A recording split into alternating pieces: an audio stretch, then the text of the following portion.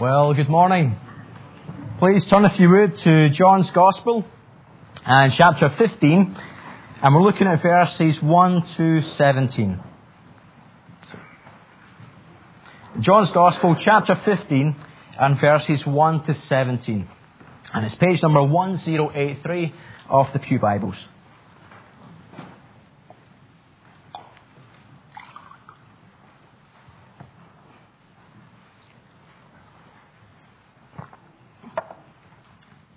Before we read, let us come to God in prayer. Let us pray.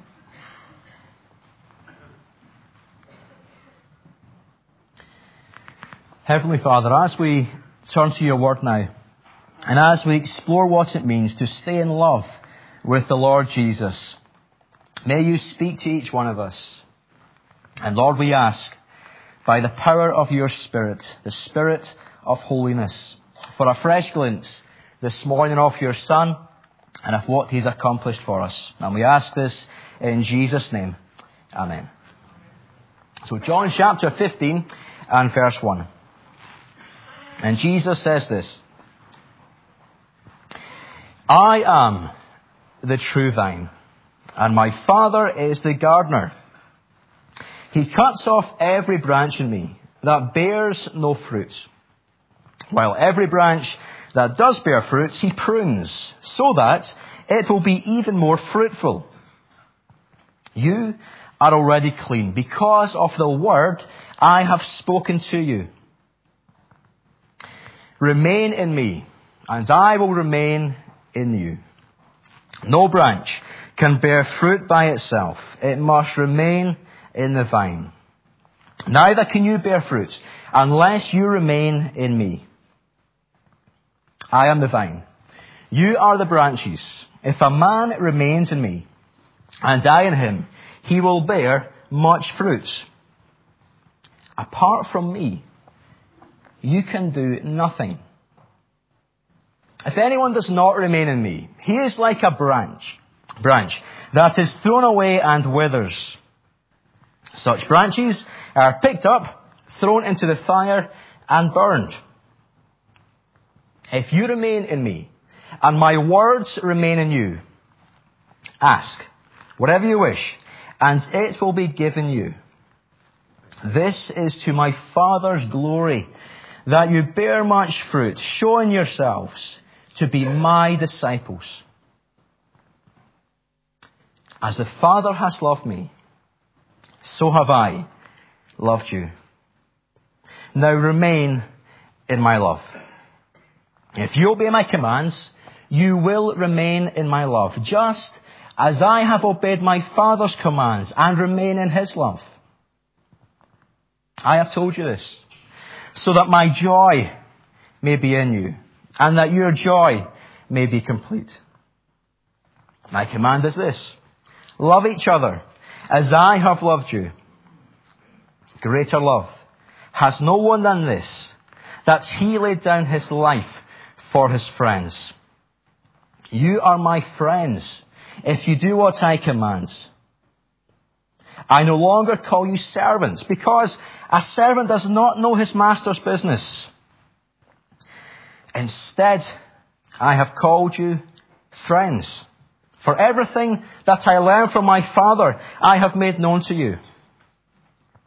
You did not choose me, but I chose you, and appointed you to go and bear fruit that will last.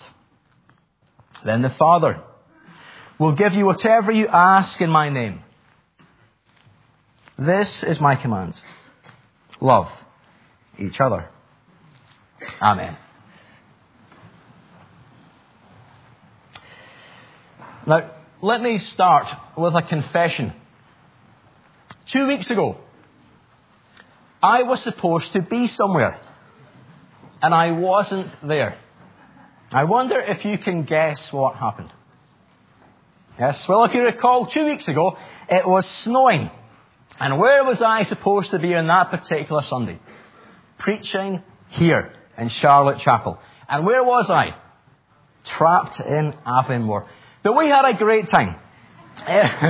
We did miss you. It was a church family weekend away. And we stayed at the very nice Avonmore Highland Resort. And here's what the hotel website says. The resort is situated at the foot of the Cairngorm Mountains, nestling amidst the ancient Caledonian pine forests, which are home to an abundance of wildlife and snow, and the setting for the TV series Monarch of the Glen. Doesn't it sound romantic? And it seemed to have it all.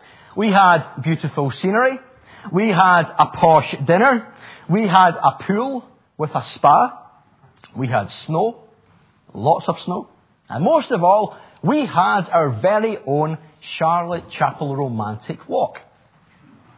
Romance.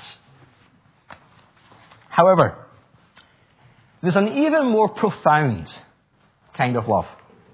Listen to what Francis Schaeffer wrote back in the 16th century. Francis was a pioneer missionary to India and Japan. And here's what Francis Schaeffer wrote. As thyself hast loved me, O ever-loving Lord, so would I love thee, dearest Lord. And in thy praise will sing, solely because thou art my God and my most loving King. But let me ask you this question. How do you stay in love with Jesus after many years? And how do you stay in love when things go wrong? And how do you stay in love with Christ when life doesn't seem to work out quite as you'd planned it? Many of you will have heard of Joni Eareckson Tada. Joni was a vivacious 17-year-old from Maryland in America. But back in 1967, Joni went for a swim in Chesapeake Bay. And was she active? Yes. Was she ambitious? Yes. She even dreamt of competing in the Olympic Games. But that dream was shattered into a million pieces as Joni dived into the water. As you may know, her head struck the bottom, and it left Joni Eareckson paralysed, and she would spend the rest of her life in a wheelchair. Now, Joni is a Christian. So how do you stay in love with Christ when life can be hard?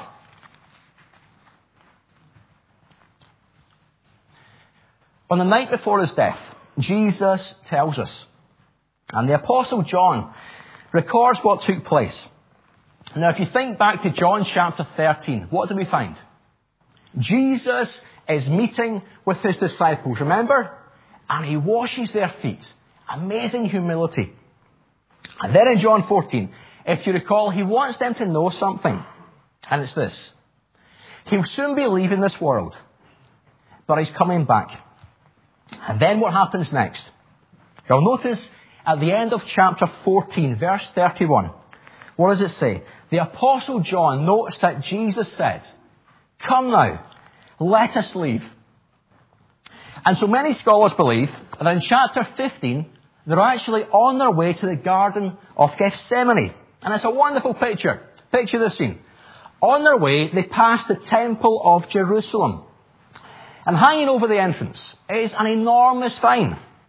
It was over 70 cubits high. And ancient historians, among them Josephus, say that this vine was made of solid gold. And tradition has it that Jesus, he looked up and he used this golden vine as an illustration for staying in love with him. And notice, it has two parts. Number one, it means rejoicing in your life. Rejoicing in your life. And number two, it means reflecting a new lifestyle. Reflecting a new lifestyle. And so firstly, it means rejoicing in new life. Verses 1 to 8. Now, we can rejoice in many things. For example, 2 weeks ago, as you know, we drove up the A9 to Avonmore. We arrived at the hotel and I rejoiced. Why? Because we had our own TV, which meant I could watch the Six Nations Rugby Championship. Forget all that romantic stuff. And if you're a student, what can you rejoice in? Your final exams. Just think, and no more exams ever again in your life. But let me ask you this question. What is the greatest reason for rejoicing? Above everything else, what is it that gives the greatest joy? Finding new life in Jesus. And we see that in John chapter 15. And there are three things to observe about this life. Firstly, notice the source of new life. Verse 1. This is amazing. What does Jesus say here in verse 1? I am the true vine, and my Father is the gardener.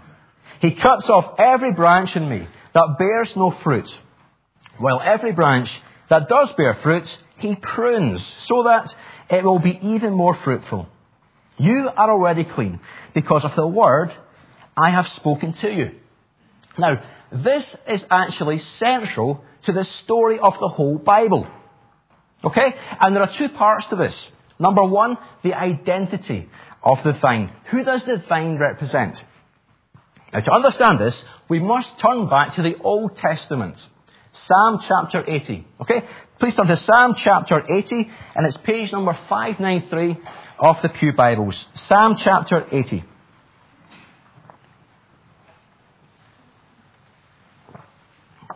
Now, we find in Jewish history, the vine was symbolic of the nation Israel.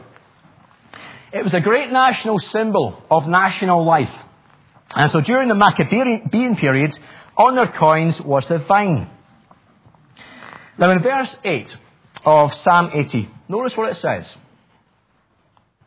The psalmist writes, You brought a vine out of Egypt. You drove out the nations and planted it. Then in verse 14, if you look down, Return to us, O God Almighty. Look down from heaven and see. Watch over this vine, the roots your right hand has planted, the son you have raised up for yourself. Your vine is cut down. It is burned with fire. At your rebuke, your people perish. Now stay with me here. What does that mean? Well, Israel here is pictured as a vineyard. And who is the gardener? It's God. But notice, did the vine produce fruit? No, it didn't. Because they disobeyed God. They were not a light to the Gentiles. But it's here we see the amazing grace of Almighty God. How does Psalm 80 continue? By looking forward to a future day when the vine will be fruitful. Look at what verse 17 says.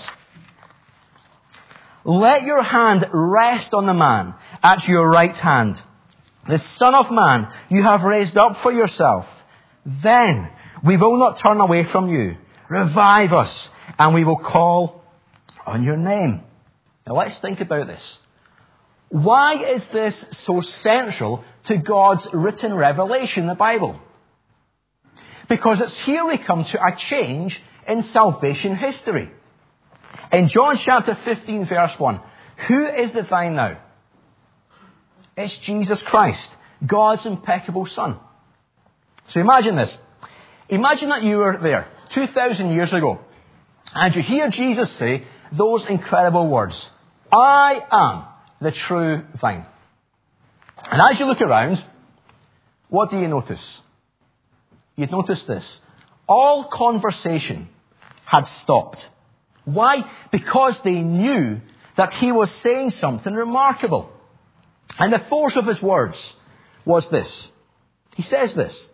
You all know the vine that represents our nation. You are aware of the expectations it spoke of as far as provision. Well, he says, I want you to know that I am the authentic vine.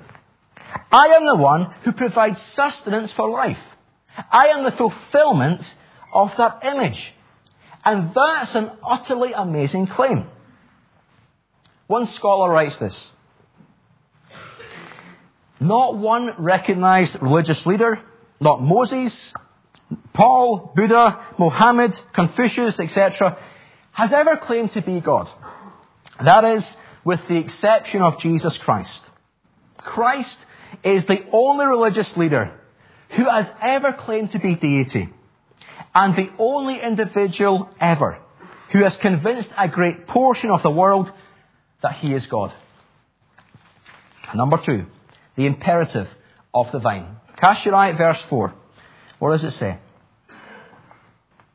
Remain in me, and I will remain in you. No branch can bear fruit by itself. It must remain in the vine. Neither can you bear fruit unless you remain in me. I am the vine. You are the branches. If a man remains in me, and I in him, he will bear much fruit. Notice here, apart from me, you can do nothing. Now, these are tremendous words. Why did Jesus come? He came to bring us life. Let me illustrate. One of my greatest hobbies is not cutting the grass. And if that's yours, please do come and say hi. It would be great to meet you. But when I cut the grass, I always use a safety socket. Yes? And until you switch it on, what happens? Nothing. It has no power, no life in it. Now notice what Jesus is telling us here. He's saying, I came to bring you life. And the Apostle Paul knew the reality of that when he said, I have been crucified with Christ. And I no longer live, but Christ lives in me. The life I live in the body, I live by faith in the Son of God, who loved me and gave himself for me. Let me ask you, do you know the greatest thing in this world? It is Christ living within you. We have a course called Christianity Explored. And it looks in a lot more depth what it means to have life. And if you're not sure whether you have this life, then why don't you come and join us? We'll meet tomorrow night at 7:30. So that's the first thing to notice, the source of new life. And secondly, the fruit of new life. Now, when I was younger, I used to love visiting my Uncle Bill and my Aunt May. Why? Because they had a greenhouse. And I got spoiled rotten. It was wonderful. But the thing to know about Uncle Bill and Aunt May is this. They love to grow tomatoes. And what always amazed me was this. Wherever you planted a tomato seed, a tomato would always grow there. And I was quite a sharp kid. Well, when someone has the life of Christ flowing within them, what is it that's produced? Christ-likeness. Because a Christian is joined to Christ. John Stott comments helpfully. Thus the Christian is likened to a fruit tree, not a Christmas tree. For the fruit grows on a fruit tree, whereas the decorations are only tied onto a Christmas tree. But let's stop. And let's look at verse 6. Now what does this mean? If anyone does not remain in me, he is like a branch that is thrown away and withers. Such branches are picked up, thrown into the fire and burned. Question. Does that mean that I can lose my salvation? Is that what it means? No, it doesn't. What does John chapter 10 say? Do you remember? Jesus says, I give them eternal life, and they shall never perish. No one can snatch them out of my hand. Now in verse 6 here, Jesus is speaking about those who are never true believers, or else they'd have been pruned. Look at verse 2, not cut off. And the point is this. There are no true Christians without some measure of fruit. And that's very important. Don Carson clarifies for us what this fruit actually is. And here's what he says. He says, this fruit is nothing less than the outcome of persevering dependence on the vine, driven by faith, embracing all of the believer's life and the product of his witness. And now if you look at verse 7, what do you discover in verse 7? We find the secret of how to bear fruit by remaining in Christ. Look at what it says, verse 7. If you remain in me, and my words remain in you, ask whatever you wish, and it will be given you. J.C. Ryle puts it superbly. Remaining in Christ, it means to abide in me, cling to me, stick fast to me, live the life of close and intimate communion with me, get nearer and nearer to me, roll every burden on me, cast your whole weight on me, never let go of me, never let go your hold on me for a moment. And how do we apply this practically? By devoting ourselves to prayer and by devoting ourselves to God's Word. Now, as you heard this morning, we have a new 7-week course starting called Building Blocks. And it tackles questions like, what does it mean to live God's way? And how does God speak to me? And how do I speak to God? And if you've recently become a Christian, or if you would like a refresher course, then this course is for you. And now thirdly, we come to the purpose of this new life. What is the purpose of my existence? And if you've been around Charlotte Chapel for the past 2 months, you will know the answer to that. Don't you? Don't you? A couple do. Okay, well in verse 8, listen to what Jesus reminds us. He says this, "This is to my Father's glory, that you bear much fruit, showing yourselves to be my disciples." Man's chief end is to glorify God and to enjoy Him forever. And deep within all of us, we know that. You see, there's more to life than just watching sport on TV, especially when Scotland get beat, or passing our exams. And that Henry David Thoreau knew that. Henry David Thoreau didn't believe in God. And he's often noted for his statements that we live lives of quiet desperation. But here's what Henry David did. He went into the woods of Walden Pond, Massachusetts, and he lived alone for 2 years. And listen to this. He wrote this, "I went to the woods because I wished to live deliberately, to front only the essential facts of life, and see if I could not learn what it had to teach, and not when I came to die, discover that I had not lived."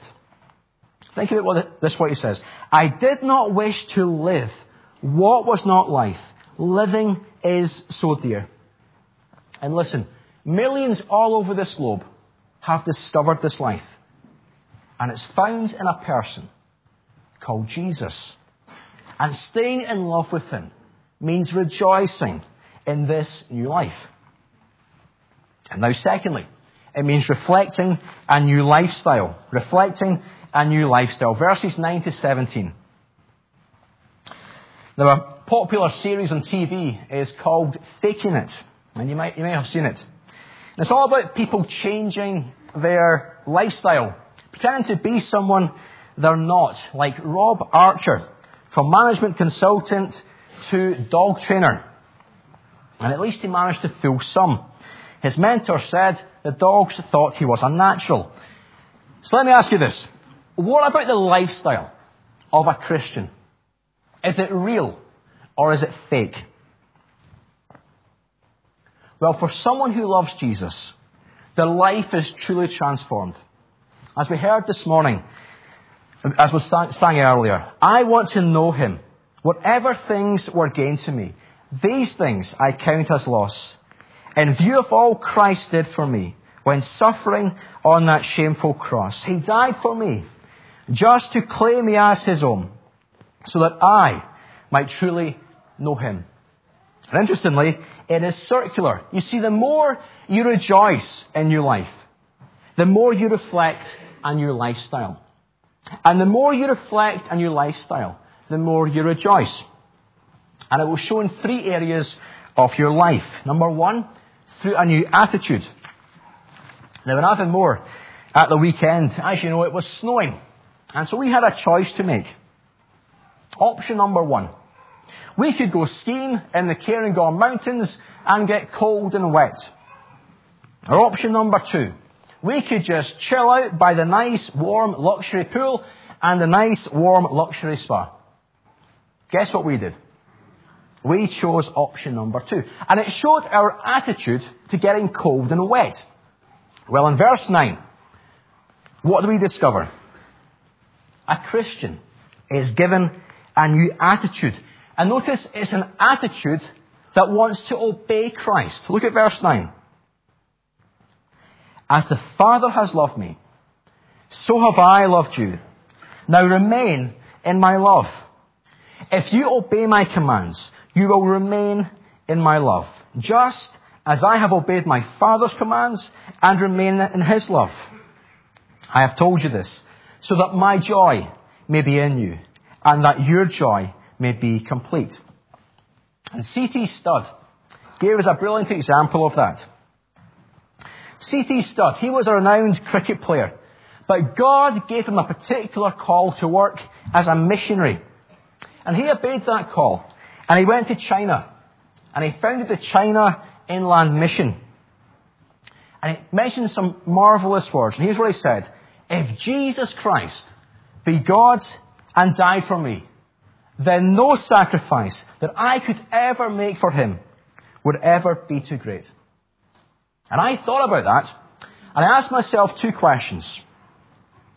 Do I still stand in wonder at the foot of the cross? Is that a reality for me? And do I still obey Christ gladly?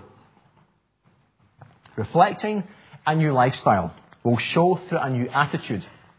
And number 2, it will show through a new relationship. In other words, do I love other believers? Look at verse 12. What does it say? My command is this: love each other as I have loved you.